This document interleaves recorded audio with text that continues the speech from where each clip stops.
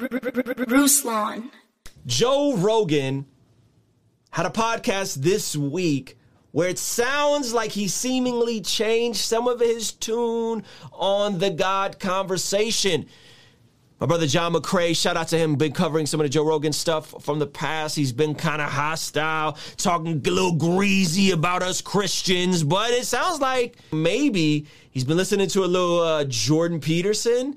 We're going to react to this clip, and then I'm going to give you guys something to think about with regards to this God conversation, and I think he's getting closer. He's not quite there, but I think you guys are going to enjoy it. Before we get into that, guys, my name is Ruslan. If you look at the links in the description, there's a ton of free resources, including a free How to Study the Bible course, getting you more clarity, more context, more consistency in your personal devotional time, completely free. There's also a free Find Your Niche training if you're considering launching a YouTube channel. That's in the description, as well as other resources, so make sure you check that out. Guys, I'm going to pull up this Joe Rogan clip. We're going to jump right into it. I'm not going to waste any time. Like, if you live life like there's a God, if you live life like there's real morals and ethics to the universe, I feel like you can get a better result. And it's not like that you should only be ethical and kind because you feel like there's like a big guy in the sky watching you. But if you do uphold the principles, like the primary principles of Christianity, right?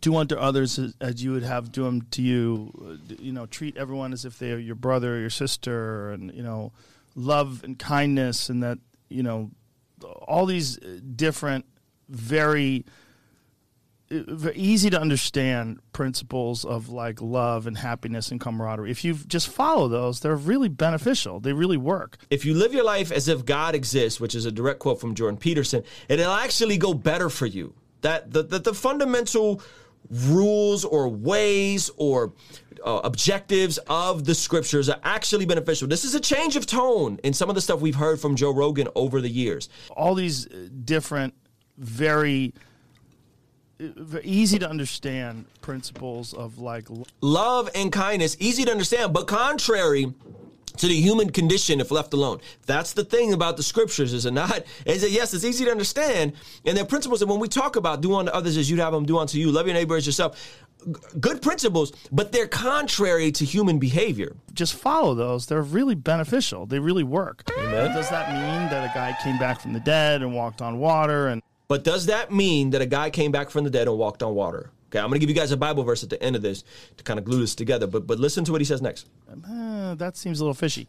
That seems a little fishy. I'm going to tell you why it's not fishy here in a second. But if you just follow those principles as if there really is a God, I believe that it's a great framework for life. And then I think that you could live a better...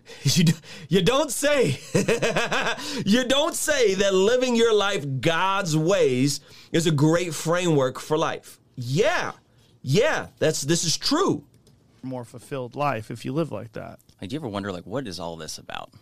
Life, the universe, like, where did this all come from? What I can't wrap my head around is how there was ever nothing and then something. Here's the part that I don't think he's tracking, right? So we talk a lot about this on this channel, right? If you live your life God's ways, you will always be in God's will. So this is something that I think is common sense. And to hear Joe Rogan affirm this, which I talk a lot about, like the practical benefits of living God's way, even if you don't know who God is, there is some benefit there. Handle your money the way Proverbs describes, and you will see breakthrough in your finances, right? So on and so forth. Here's the part where he's like, oh, I don't know about a man walking on water and rising from the grave. But here's what we got to think about. And just track along with me for a second.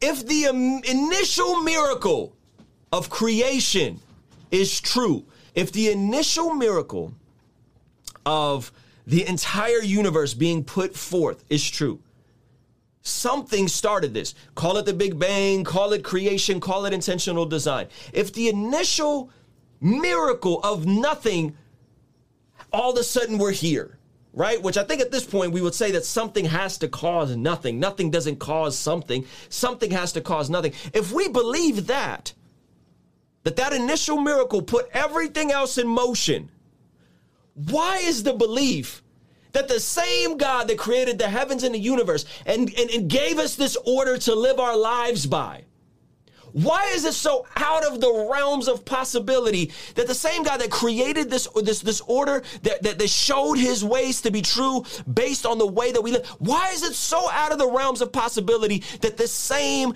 God could have raised Jesus bodily and physically from the grave? Why is that such a crazy? Yeah. Like, I know there was nothing, and then something caused nothing, and now we're all here. And there's this order to things. You see this order to things. Like, you look around and you're like, man, if I do unto others, things will go better for me. If I love people like I would love myself, things will go better for me. If I pay attention to how I treat my wife and lay down my life for my wife as if the same way that Christ laid down his life for the church, my marriage would be better. If I do these things God's ways, all of a sudden the universe kind of just works in the universe, right? The universe just kind of works in my favor. But that same God that set all this in motion is incapable of rising somebody from the grave? Really? He created all this from nothing, but he's incapable of a man walking on water? Really? He's incapable of someone doing miracles? Didn't he already defy all the laws of logic by just creating all this stuff? And furthermore, let's just say that he is capable of giving life, of setting this world and everything in order, of then rising Jesus from the grave, of doing miracles. He's also incapable of giving us these letters, these poems that were preserved over time. Not preserved as there's no typos in the Bible. That's not what I'm saying. There's typos in the Bible and there's little errors here and there. But the primary message has remained the same. That if you look at all major Christian religions, it's primarily the same. There's this issue with humanity called sin. Doesn't take a lot to convince atheists that there's evil in the world. And humanity left on their own devices is kind of wild. And a disgruntled, wild, crazy humanity that keeps hurting themselves and self-inflicting drama and nonsense can't really work their way to heaven and stand before a holy, perfect creator being unlike us. So this perfect creator being says, okay, these people are too far gone, so this is what I'm going to do.